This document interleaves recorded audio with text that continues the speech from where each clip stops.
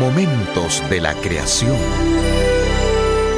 El pitohui con capucha es un ave maloliente del tamaño de una urraca azul que es nativa de Nueva Guinea. Esta ave ha sido conocida por la ciencia desde 1827, pero tenía un secreto que tan solo empezó a ser descubierto en 1989. Hola, soy Milton de los Santos.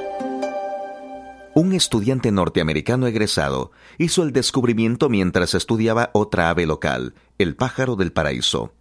Desafortunadamente, el pitohui con capucha seguía cayendo en sus redes. Al dejar libre al no deseado pitohui, estos le aruñaban y picoteaban. Luego de haber liberado a las aves, se lamió las heridas que le habían causado. Como resultado, su boca empezó a quemar y finalmente se entumeció durante varias horas. Esto llevó al estudiante a enviar pitohuis con capucha muertos al Instituto Nacional de la Salud para realizar más estudios. El veneno que producen fue finalmente identificado como una de las sustancias más venenosas conocidas. De hecho, es cientos de veces más venenoso que la estricnina.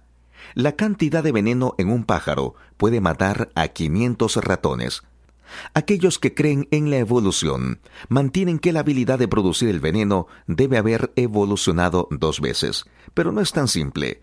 No solo tienen al pájaro y la rana a medio mundo de distancia para evolucionar esta improbable habilidad 2 veces, sino que los dos tuvieron que evolucionar inmunidad de su propio veneno.